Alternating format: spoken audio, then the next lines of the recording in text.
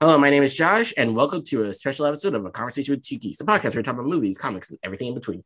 Sadly, Jamie will not be with us as she is out dancing with the pale moonlight. But instead, we have on a special guest. Please give a warm welcome to editor Lyra Hale. Hale, say hi, Lyra.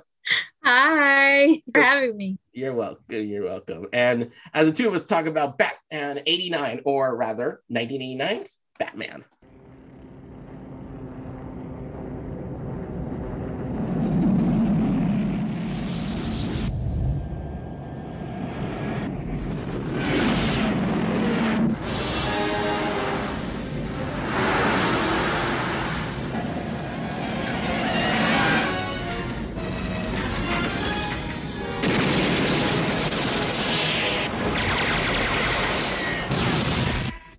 Vale. Bruce Wayne. And what do you do for a living? Lieutenant, is there a 6-foot bat in Gotham City? Nice outfit.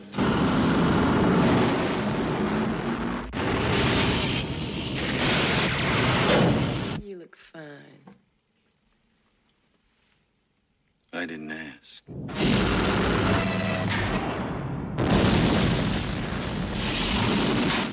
I have given a name to my pain. What are you?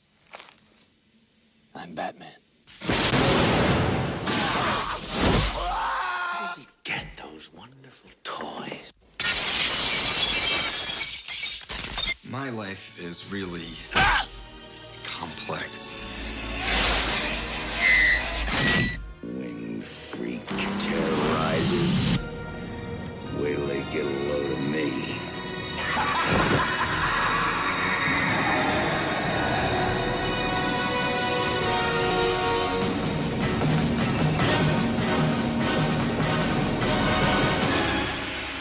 You can also find our back catalog on Apple Podcasts, Google Podcasts, Spotify, wherever podcasts are listened to. All right, so Lyra, first off, I just want to say thank you for coming on. First off, I'm really a big fan of your work, and second of all, I've been trying to get you on for months. I'm sorry. It's okay. It's okay. You're a busy lady. You're a busy lady. For the audience, can you please describe yourself and just what you do and stuff as an editor? I am a big dork. I'm a big geek. I love TV, movies, books. If I can nerd out on something, it's great. I write. I podcast a little bit on the side myself. And I'm just excited to be talking to you about something that has been in my life forever. Yeah. No, I'm excited to talk to you about this movie because we're getting a new Batman movie, which one of us has seen. I'm not gonna say which. And also, 48 hours, I'm really excited for this movie. And but we're not talking about that. We're not going to talk about. We're not going to talk about that. We might talk about other Batman, but we're going to talk about the movie that started this franchise, 1989's Batman. Synopsis reads: having witnessed his parents' brutal murder as a child, really influenced as Bruce Wayne, played by Michael Keaton, fights crime in Gotham City disguised as Batman, a costume hero who strikes the fear in the hearts of villains. But when the former madman, who calls himself the Joker, played by Jack Nicholson, seizes control of Gotham's criminal underworld, Batman must face his most ruthless enemy ever, while also protecting his identity and love interest reporter Vicky Vale, played by Kim Basinger. So, question: what's your first experience, but with Batman and with this film? Was it both simultaneously, or did you experience Batman first in the pop culture sphere and then the film? Michael Keaton was my first introduction to Batman. My mom obsessed with Michael Keaton. Mm-hmm. And my mom is not the best person, but she has given me some great things in my life, and an appreciation for Michael Keaton's work is core to that. And I remember being so enthralled by it, Danny Elfman's music, and then Tim Burton. It just, it set a precedent for my life and a lot of the things that I like now. Yeah. For me, I have a weird relationship because I obviously knew who Batman was because of the pop culture sphere. And mainly thanks to some of the cartoons and stuff. I think I saw the Sub-Zero animated movie years before I wind up seeing Batman 89, which is what I'm going to kind of call it for viewers, because it helps me a little bit. But when it comes to Batman 89, my first introduction to this movie was, I think, on cable. I think it was on AMC, and I think they were playing both this and Batman Returns simultaneously. Yeah. So it was mostly that. And I have to say, in like rewatch and we'll be getting into this movie bit by bit. This movie, especially when it comes to like portrayals of Batman, my first introduction to Batman was Christian Bale and the Dark Knight trilogy. Really? Yeah, like I have a whole story in which I had some Christmas money. I think this was Christmas of 2008. I had some Christmas money, and I went over to the now defunct Hollywood Video. I don't know if you guys had that. It was all Blockbuster Life for me. We had Blockbuster, but also like we went to Hollywood Video because that was probably closer. I don't know. We had like one Blockbuster left in our area because they were just dying at that point. I remember having my mom, she bought the VHS for it. And this was like years and years after it came out, and she was obsessed. I still remember the cover with like the yellow like bat symbol in the front. I like with Nicholson and Keaton and stuff, and that's a pretty cool cover. But yeah, no. So you went to Hollywood Video. I went to Hollywood. Thank you, by the way. Yeah. Anyway, so I went to Hollywood Video. I got it. And the thing was that I actually had a choice to purchase one movie. I could purchase two. It was between The Dark Knight and Eagle Eye. Remember that Shia LaBeouf movie? Yeah. I had a choice between that, and I couldn't get both. I only could choose one. I chose Batman, and I don't regret that choice. Good choice. Yeah. Because I watched Eagle Eye, and it was not good. I need to rewatch it because all I remember was that it was very much like a 2008 version of Enemy of the State. Yes. Which is a very interesting movie, mind you. I had to rewatch it for work. Anyways, but so like I watched it, and I remember, I think I wore that DVD out because it was such a good movie. And keep in mind, I was only like 8 or 9 years old at the time. Yeah. So like it was like mind blowing and stuff. And also, in front of that movie was a preview for Watchmen, which had yet to come out. Yeah. For Zack Snyder's Watchmen. So that was and it had like the Smashing Pumpkins cover, which has a weird connection with Batman and Robin, because it's the same. The end of the beginning is the beginning of the end, or something like that. It's a Smashing Pumpkins song, but it's like a slowed down version of.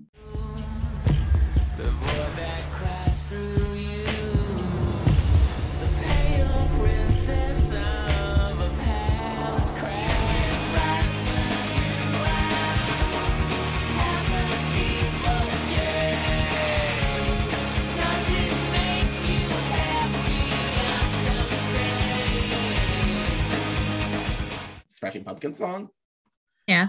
But yeah, no, so and it always kind of enthralled me and stuff. But either way, like when it comes to Batman, those are my like first experience. And like I think I saw Batman 89 when I was like I saw Batman 89 years later and stuff. So yeah, so this character has always kind of propelled me and stuff. And like he's a very interesting character, and a character that seriously needs some considerable amount of therapy.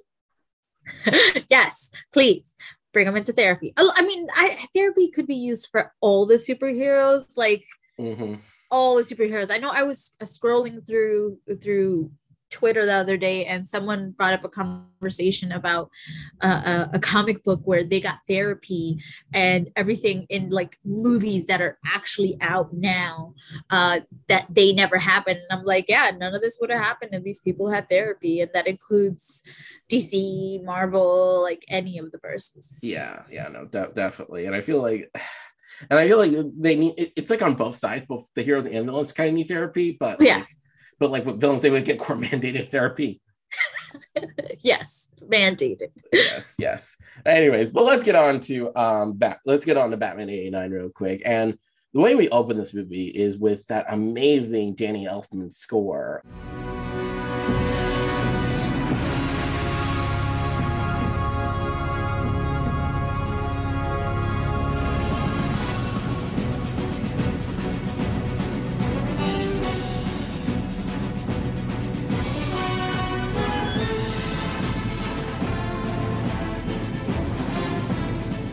Like it just gets you pumped, and I just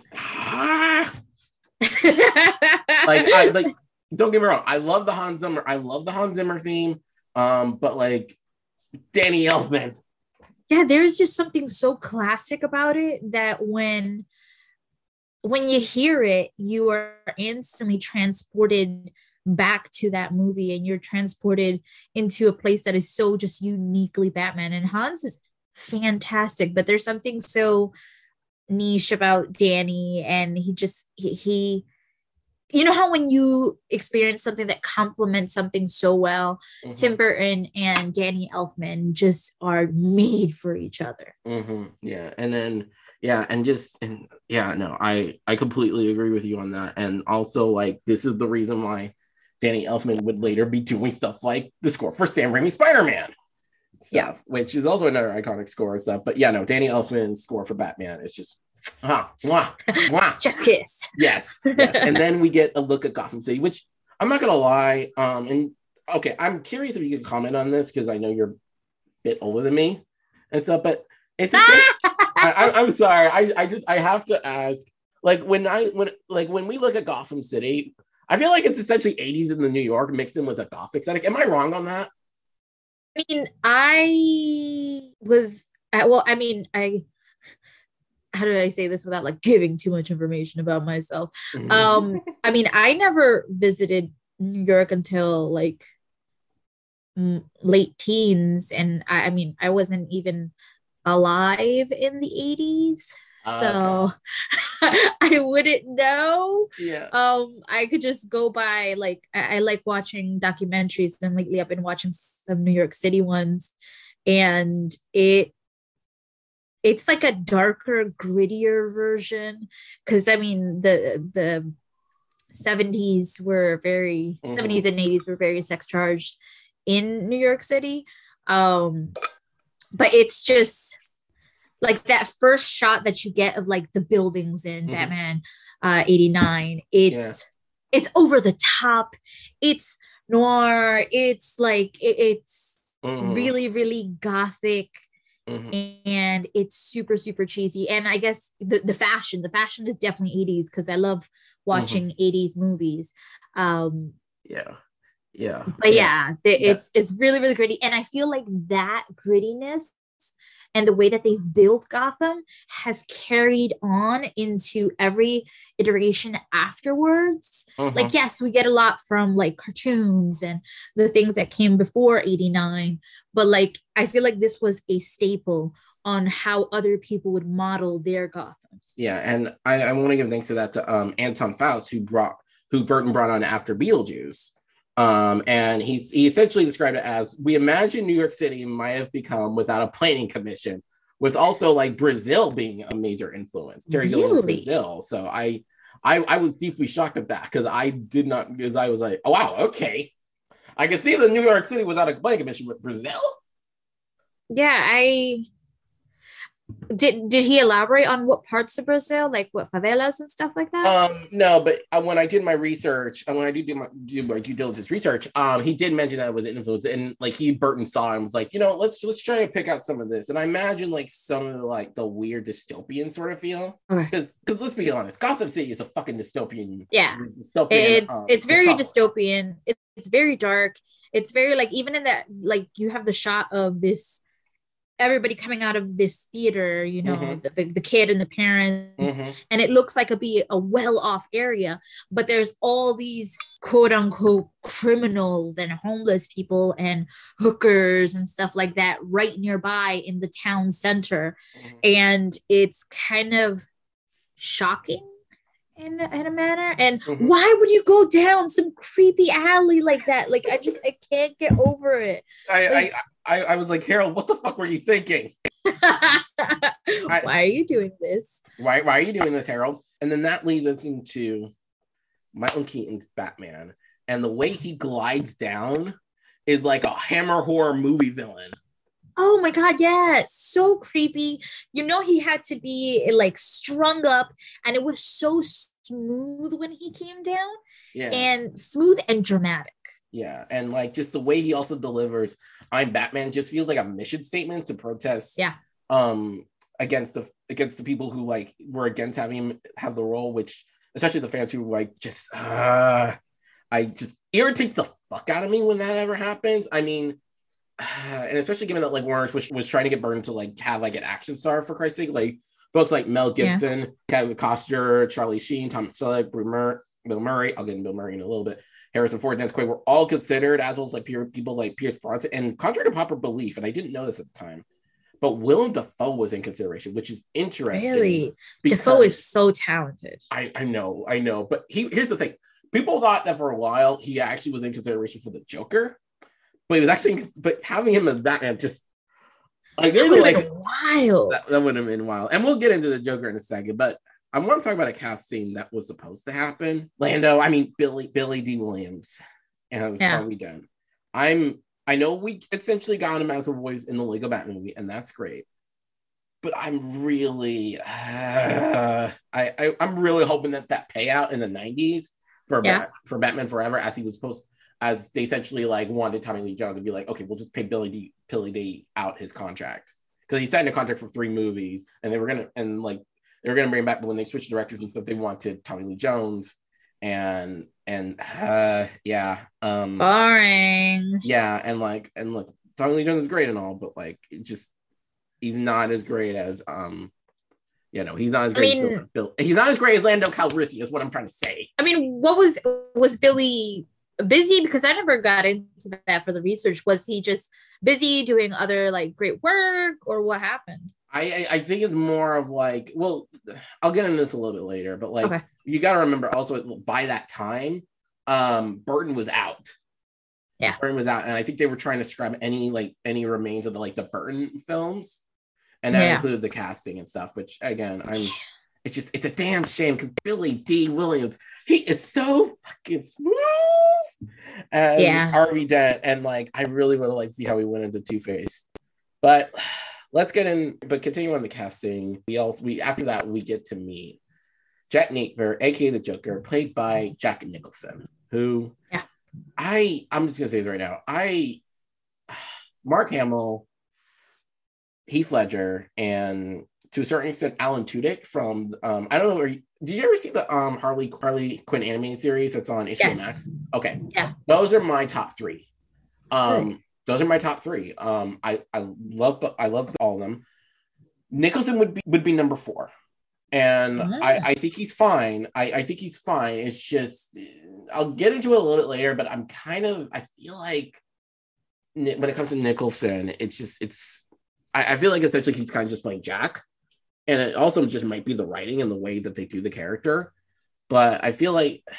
I don't know, but also some of these other choices, and I looked, and in my research I found like what the other choices were for the role, and the other choices, and this is a huge shocker: Tim Curry, David Bowie, Jeff Goldblum, James Woods, Donald Sutherland, Jeff Lithgow, Brad Dourif, Robert Englund, Robert De Niro, Alan Rickman, Ray Liotta, John Malkovich, and Christopher Lloyd were all. God, imagine Alan Rickman.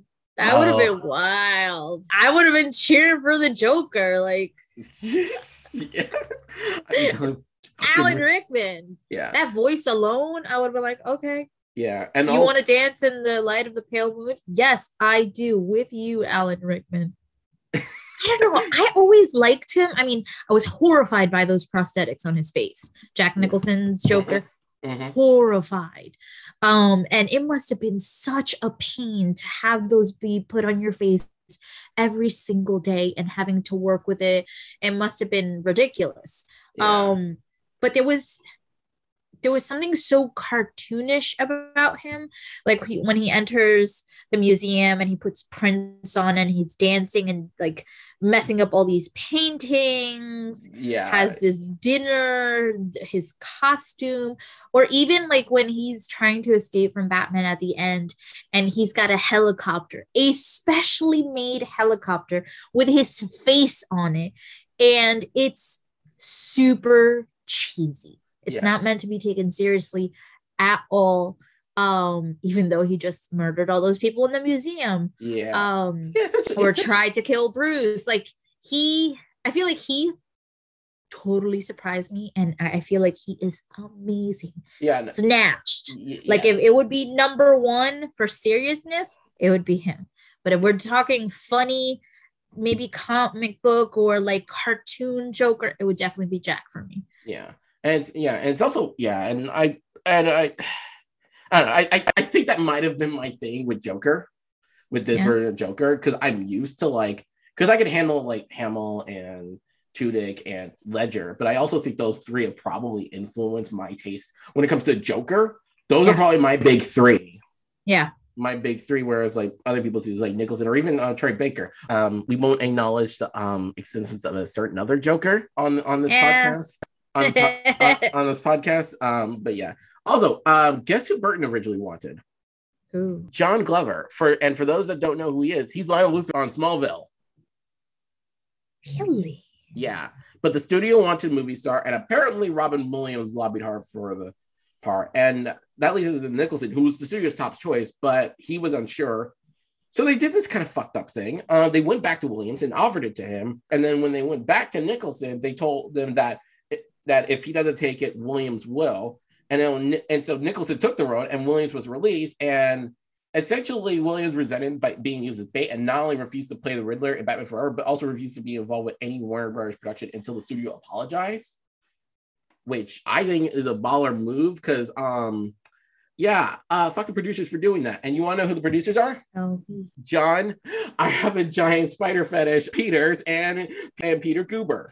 And for those that don't know about John Peters and his giant spider fetish, I highly recommend you check out the documentary, What Happened to Superman, The Death of Superman Lives, What Happened. It's a really great insight into an unmade Superman movie that is bonkers. And that was actually written by Kevin Smith.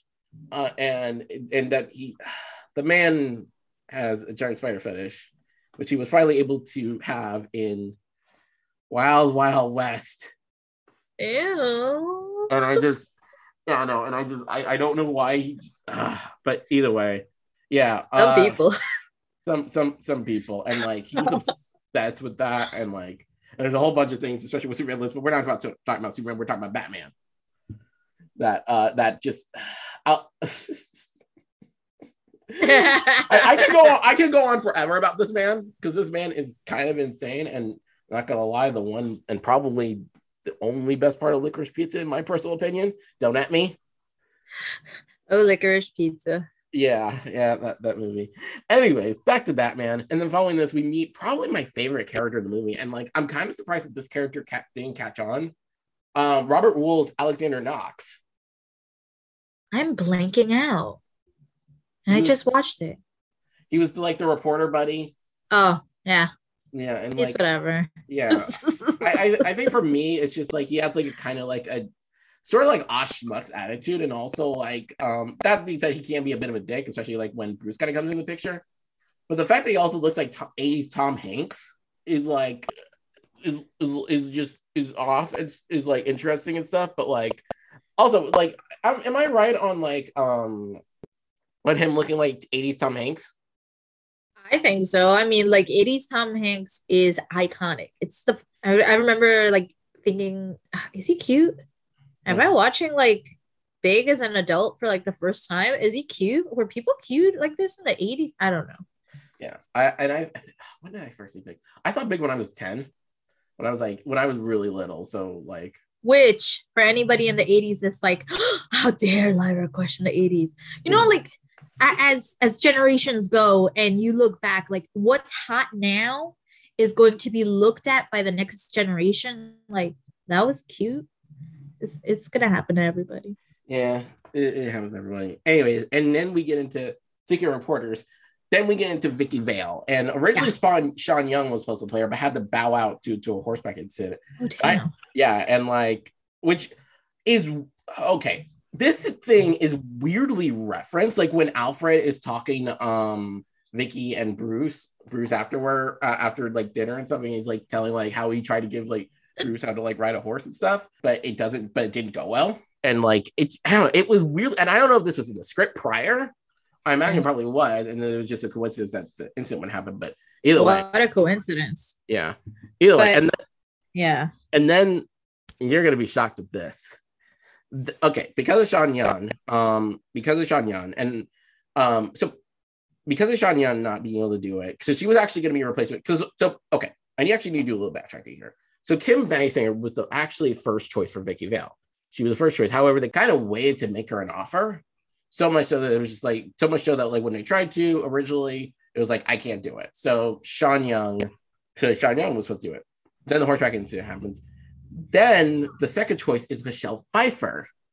My baby. And she was considered, but Keaton was dating her at the time. Beautiful. And yes, Batman did date Catwoman at one time in the 80s. Look it up. But this was next as like Keaton was trying to get back with his ex-wife. And then that leads to pretty much them calling up Kim Basinger and be like, hey, can you do this? And we need an answer yes or no. And be like, I'll be on a plane to set. I'm not gonna lie. Michelle Pfeiffer did such an amazing job as Catwoman that I forgot about Vicky until I rewatched this. And I was like, oh yeah, she happened. She was there. She was. Oh, side note. I passed by a interview.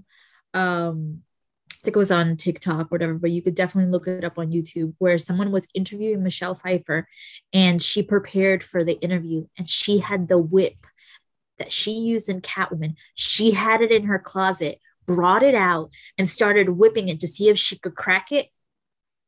The queer person inside of me was living. I was like, this is why I am the way I am. Thank you, Michelle Pfeiffer. I mean, Michelle Pfeiffer is... She is Michelle Pfeiffer, and like I think for everyone, regardless of asexuality, gender, etc., it did something to people. It did something to people, but fuck, I don't know. Wants to talk about Batman. Fuck, I'm gonna watch Batman. I think someone's gonna watch Batman Returns later. Yeah, just like watch your scenes on repeat and. Yeah. Anyways, yeah. I know she's a bad guy, but yeah, who cares? Anyways, this leads us into finally us meeting Bruce Wayne, and I feel like Keaton kind of plays his character, especially the Bruce Wayne side of things, very casually, like a very everyman. Like you don't expect this guy to be Bruce Wayne, but he just does. And also just him with the hair and like he looks with the fluffy hair. Like nowadays he's bald, but like with hair, and it's just like he looks so damn young. Oh my god, so young, and he's still talking about him being, bald. Or I think he like buzzes it down because he's definitely balding. But he still kicks ass. He did this movie called The Prodigy, and I was like, you still got it. And he was talking about like working on, Batman 89 and like working out to get, into shape for the suit and stuff like that. And that Jack Nicholson passed by him, was like, what are you doing? Why are you doing this? It's like, oh, I'm working out. And Jack was like, but why? And then Michael realized, like, why is he doing this? He's going to be wearing a suit. And as we know, that suit has like padding and muscle shapes and stuff like that, or famously nipples. That's later. That's later on. That's later. But like, you could tell, I mean, he was definitely young, definitely had to get in shape, because walking around in that suit has to be hard. It has to be heavy. And he probably was so happy when he was walking around and in a suit and just being casual and playing Bruce. Yeah. Yeah. And and also back to Jack Nicholson real quick. This leads us into Axis Chemicals and the Perfect Joker. And like the amount of money that that the studio gave Jack Nicholson is almost kind of ridiculous, because essentially he made his usual salary was about 10 million. He set the salary of 6, and then he had a clause that would say that he would take a percentage of the earnings of merchandise. Oh damn. And he made over 50 million overall, which in today's money, if you adjust for inflation, it's about 100 million plus. My God, give me that money. Give me 1 million. Like, I can't imagine people making this kind of money. Like, what is going on? I mean, didn't RDJ like make over like 70 million? He probably did. But probably did. Yeah, but oh wow. I just realized Nicholson made more than RDJ. Holy shit. Sorry, I'm having this massive realization now at the moment. And it's one of those things where you have to make sure you look through your contract, that you make long-lasting investments. And he kind of had that little clause there that I'll make what is it, a percentage of earnings? Yeah, percentage merchandise. Mm-hmm. He was investing in this character and putting his all into it, and it paid off. I imagine that's probably why he was like, probably gave Nicholson the look of Keaton the look of like, why are you exercising? Isn't this a paycheck for you as well? Yeah, because there is a little bit of that I noticed, but like he's still committed. Yeah, but yeah. I don't know if I was. I still would be. I mean, personally, for me, if I was getting that type of money, I'd be committed. But also, like, I would be kind of aware, be like, I am getting about $6 million on this, and a percentage of the money, and there's a reason why he's retired now. Probably retired off Pina Coladas. He doesn't have to do anything. Mm-hmm. Anything. God, I'm jealous. I'm jealous as well. Just reading that, I'm just like, oh fuck. Anyway, so we follow the Joker. He's for a bit, and then we got mixed in with Knox and Vicky doing some investigative reporting, and then we see the Joker attack the city using cosmetics, which forces the news anchors of all things to stop using makeup, and their faces get worse and worse, and I'm just like, Jesus Christ. Horrifying. As someone who likes makeup and is currently wearing dark lipstick, how dare you? Yes. How dare you? Yeah. And then that leads us into the museum scene, complete with the Prince music. Yup. And the dancing and the big boombox on the shoulder, like the shades of the guy, like so iconic. Yeah. And apparently Burton was not a fan of this. And apparently this was Peter's idea. Really? Yeah, which I'm kind of not surprised, but like also like I love the line, gentlemen. Let's broaden our mind. Lawrence? You might I just love it. And then Batman crashes in, saving Vicky as to get out of the museum. We see the OG Batmobile. Yes. I don't know, like you see that and you know it's Batman. Like yeah. You know, you just know. Yeah. Well, first off, I don't think that thing's street legal. Yeah. Street, especially with the flying cannon. With the flying cannon, just yeah, you're breaking some laws there. But I think they had to do it as dramatic as they did his suit, because his suit, you could not move as easily as he made it seem like he could move. But it was the same thing with the car. The had to be dramatic. It had to be a symbol. It had to be iconic enough that when people saw it on the street, they're like, "Holy crap! I gotta go." I know that car. Yeah. And also, speaking of the suit, like, this is kind of skipping a little bit because there's also a bit like where he launches his grappling guns. That was actually one of the first photos I ever saw for the movie, like where he's launching his gun at at the bridge and stuff. That was like one of the set photos. But speaking about Keaton's suit, that suit must have been restrictive because it kind of shows with the fight scenes. Yeah, like, absolutely. I can't stop thinking about like the headpiece and how the headpiece was so huge in comparison to like some that are now. And it was very dramatic and less practical. Like, and then I'm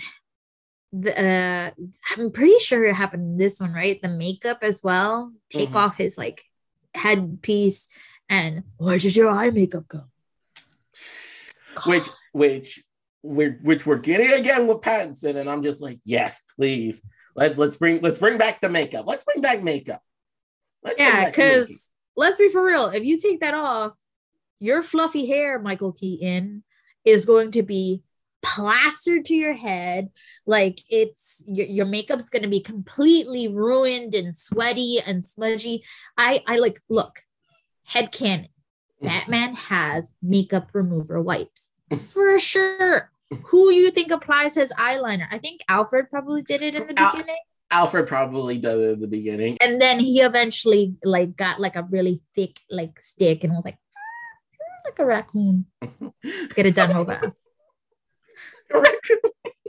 I'm having that image in my head and it's glorious So Yeah, I mean, if you think about it, like the eyepiece is so big that like he definitely has raccoon eyes, every single Batman ever. Yes. And it's wonderful. I like watching. If you guys like want to look it up, like look up makeup in Batman and like a gif or gif, whatever way you say it, and when he takes it off, the makeup is gone. The makeup would not be gone. Like I want my makeup to be gone that quickly. Yeah, I think most people do.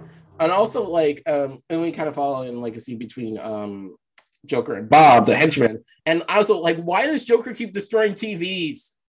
We don't have Bob probably Bob was like inside. It's like, we don't have a budget for this. Yes. Where's the money coming from? Where did you get the money for the helicopter? The multiple TVs. I always find that to be so dramatic, and I always wonder, are TVs that easy to break like that? I don't think they are, but it's like when you see in the movies people smacking each other with wine glasses or like beer bottles. They don't break that easily. Yeah, no, they don't. They don't at all. And it's, yeah. And like, and also like, if it was that it's simple, like there would probably be like brain injuries and you would probably have glass stuck in your head. Oh my God. Yes. I always think about those small technical things when I'm watching movies. I'm like, how did you do that? That wouldn't actually be real. That glass is probably some sort of rubber or something like that to make sure that the cast doesn't get injured. Yeah, probably like I think it's a candy glass or something that they use. Yeah. Anyways, and then we get these two glorious lines between Bruce and Joker. And then he had us. Light shot! Now you want to get nuts! Come on! Let's get nuts. Tell me something, my friend. You ever dance with the devil in the pale moonlight?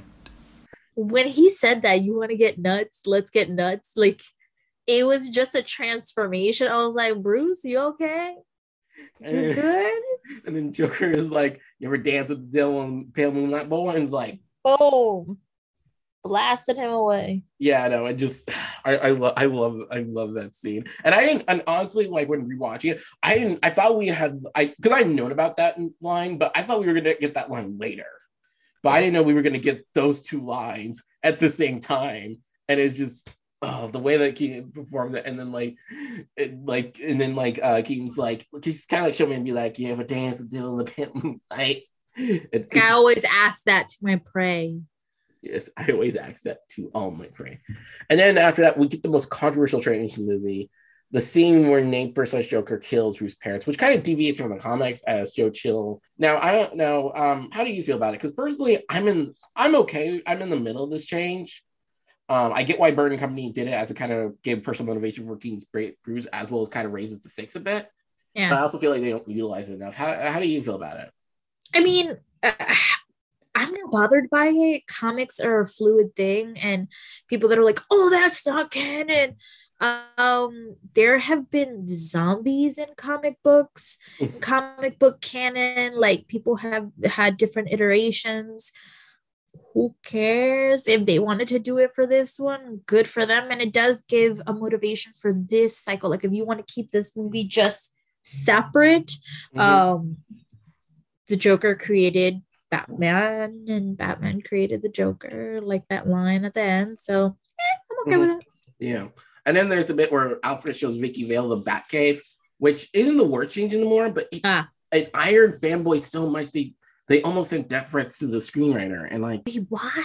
I don't know. And this is also just like, seriously, fuck anyone who sends death threats. And like, again, fanboys iron me so much. What in the world? Like, as someone who's still I'm a writer and editor, all that stuff, like I deal with fandom people all the time, and just I know fandom affects people and it like changes them and it makes them feel accepted and makes them feel all these great and wonderful things.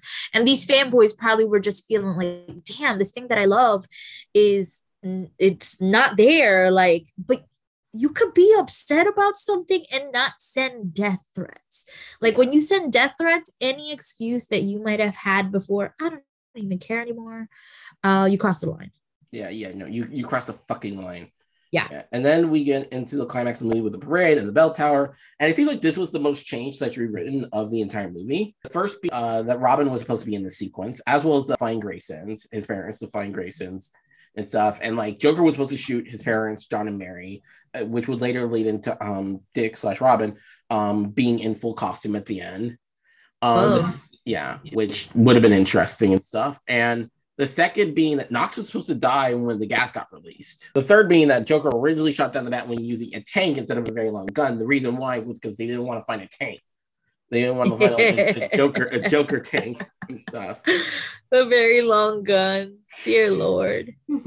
And then finally, there's when Joker takes Vicky up the bell tower.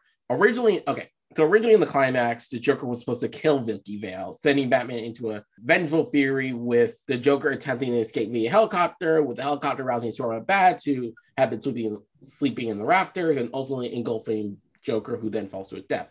Oh, that's so dark. Like, that's like the Dark Knight. Yeah. Dark. Yeah. And apparently John Peters reworked this climax without telling Burton and commissioned Anton Fuss first to create a 38-foot, 12-meter model of the cathedral, which cost $100,000 when the film was already over budget. This sounds like an internal mess. I think there's a reason why for a while Burton didn't talk about it publicly.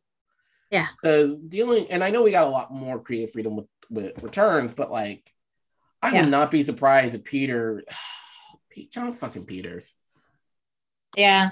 John, I have a giant spider fetish. Peters. Yeah. Also for liability reasons, I'm not saying that he technically has one, but that is a joke. I'm just anyways, but yeah, no. So that is the film. We end the film off with Batman looking at his new symbol, the Danny Elfman score in the background, and then we fade the credits. And I love this movie and stuff. And now to get into some of the production history, because it took a while for this movie to even get made. Really? Yeah, after spending several years trying to get Batman movie off the ground, executive producer Michael E. Uslan, who's been executive producer on all the Batman movies post this, was able to convince Warrants to commission a draft. The first draft of this movie was written in 1980 by Superman co-writer Tom Mankiewicz and told the story of Batman and Robin's origins. The villains were Joker and the Penguin. The love interest was Silver St. Cloud. And some of the plot elements were taken from the 1978 comic serial Strange Apparitions, written by Steve Englehart. At the end, Robin was supposed to appear in costume, much like Batman Forever, and the film was going to be released in 1985 with a budget of $20 million.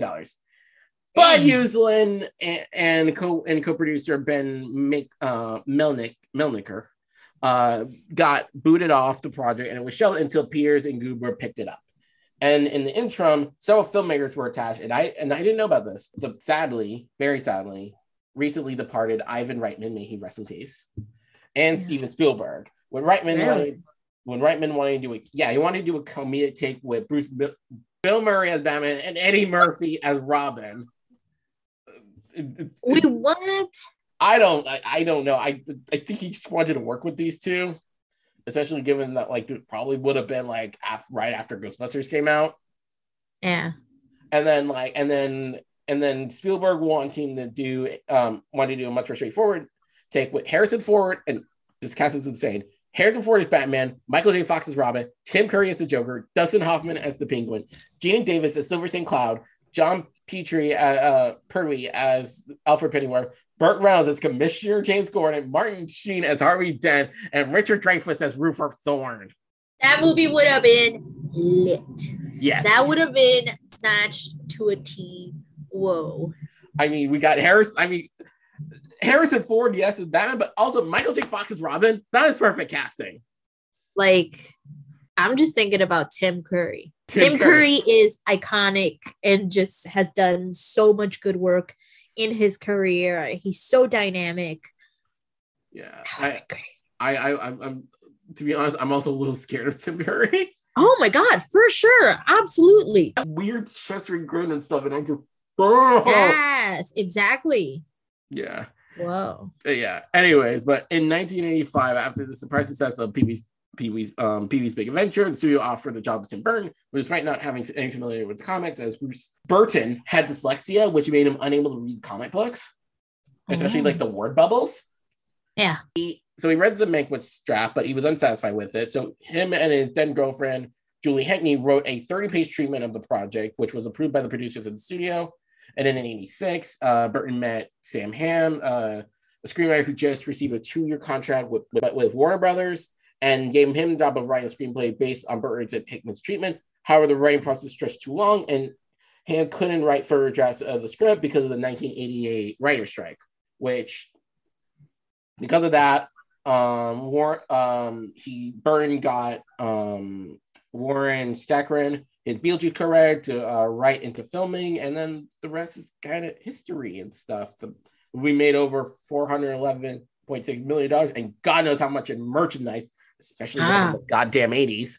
For real. Like I look at like some of the merchandise of it, and I'm like, Jesus Christ. I mean, more in the 90s, if anything, because this was 1989. It was the tail end of the 80s, but the merchandise and the popularity of it, definitely early 90s, was just boom. Probably some of the studios were probably like raining down money. And for real. And just without this movie and just the influence of this movie alone, which I didn't mention in the show notes, but like this movie influenced a lot of things. Like, because up until that point, we only had like Superman the movie. Yeah. We only had Superman the movie. And this was before, the MCU, before Marvel, before even Nolan and the Dark Knight trilogy. And without this movie, we would have none of that. Yeah. And this movie, and we owe like an insane debt to Burton and Company, as well to Burton and Company, and just to this movie, because this movie started things. Yeah, it really did. It set the stage for people in Hollywood understanding that superheroes can make bank. And bank they have made. Just if you think about the movies that are coming out now and how it's transformed into being an everyday thing. Because, in the 80s, it was very much seen as this geek thing that only nerds would be into. And now this is just like mainstream goodness, even though I'm not okay with the Marvel universe right now. But like it's everywhere, and it's mainstream for sure. And it started because of movies like the 1989 Batman. So yeah, even if you don't like it, even if it's cheesy, even if you've never watched it, or you were thrown off by the classic trailer that is available on YouTube. They have a classic trailer that is the worst thing I've ever seen. It is so bad. It doesn't even have like an epic voiceover. Yeah, you should check it out. Yeah, apparently that was like a rush job, and they sent it to a theater, like I think it's like Westwood, California, and it like the fans, everyone went ecstatic. Because up until that point, I think, like, people doubted. Like, when I was doing 90 research, a lot of people doubted Keaton. Yeah, I bet. And in the same manner that people doubted Heath. And the same manner that people doubt Robert Pattinson. Doubt everywhere. We got to give people chances. Glad people gave Michael a chance. I really am. And I really am. Because I think Michael Keaton, like, he's not my favorite Batman. He's not my favorite Batman, but I think he definitely set the standard. Very curious to see what they're going to do with him in the Ezra Miller Flash movie, which oh fuck. Sorry, it just hit me that this will continue on into the Flash movie that's coming out soon. And not gonna lie, okay. I'm not even excited for the Flash movie. I'm not either. I'm gonna watch it because of Latina. Oh yeah. Supergirl. Sasha Calle as but yeah, I think I want to watch for Sasha and then for Keaton. But yeah. Yeah. And then Iris. I don't know the person. I think they brought back Kelsey Clemens. Okay. So there's that. Movie is awesome, and I do love its production design, and overall this is a great. I do think that this is legitimate. As much as I have a little bit of gripes with Nicholson at times, I do think that this is a good movie. Yeah, I think I agree. A good movie. movie. I agree. It's different, and like as people do preparation for the new Batman, Yes. you should check this movie out in your, because I know people are going to sit down and they're going to watch the previous Batmans to get themselves hyped. And if you are going to get yourself hyped for Robert Pattinson's the Batman, definitely watch Batman 1989 to get yourself ready, you know? Yeah. And definitely, and I do recommend that, because we get this movie, at least at the time of this recording, we get this movie soon, and like, oh yes, let's go. Anyways, and that is the end of our special episode on 1989's Batman. Lyra, thank you for coming on. I had a glorious time just chatting with you. Me. You're welcome. You're welcome. Where can people find you? You can find me at, I mainly use Twitter at the alt source. My work is at Remezcla, Fangirlish, Son of Geek. But yeah, come over if you've watched the movie, the new Batman. Let's chat. I'm down. Yeah. You can also find our back catalog on Apple Podcasts, Spotify, Google Podcasts, and other podcasts to listen to. And yeah, see y'all next time. Bye-bye. Bye.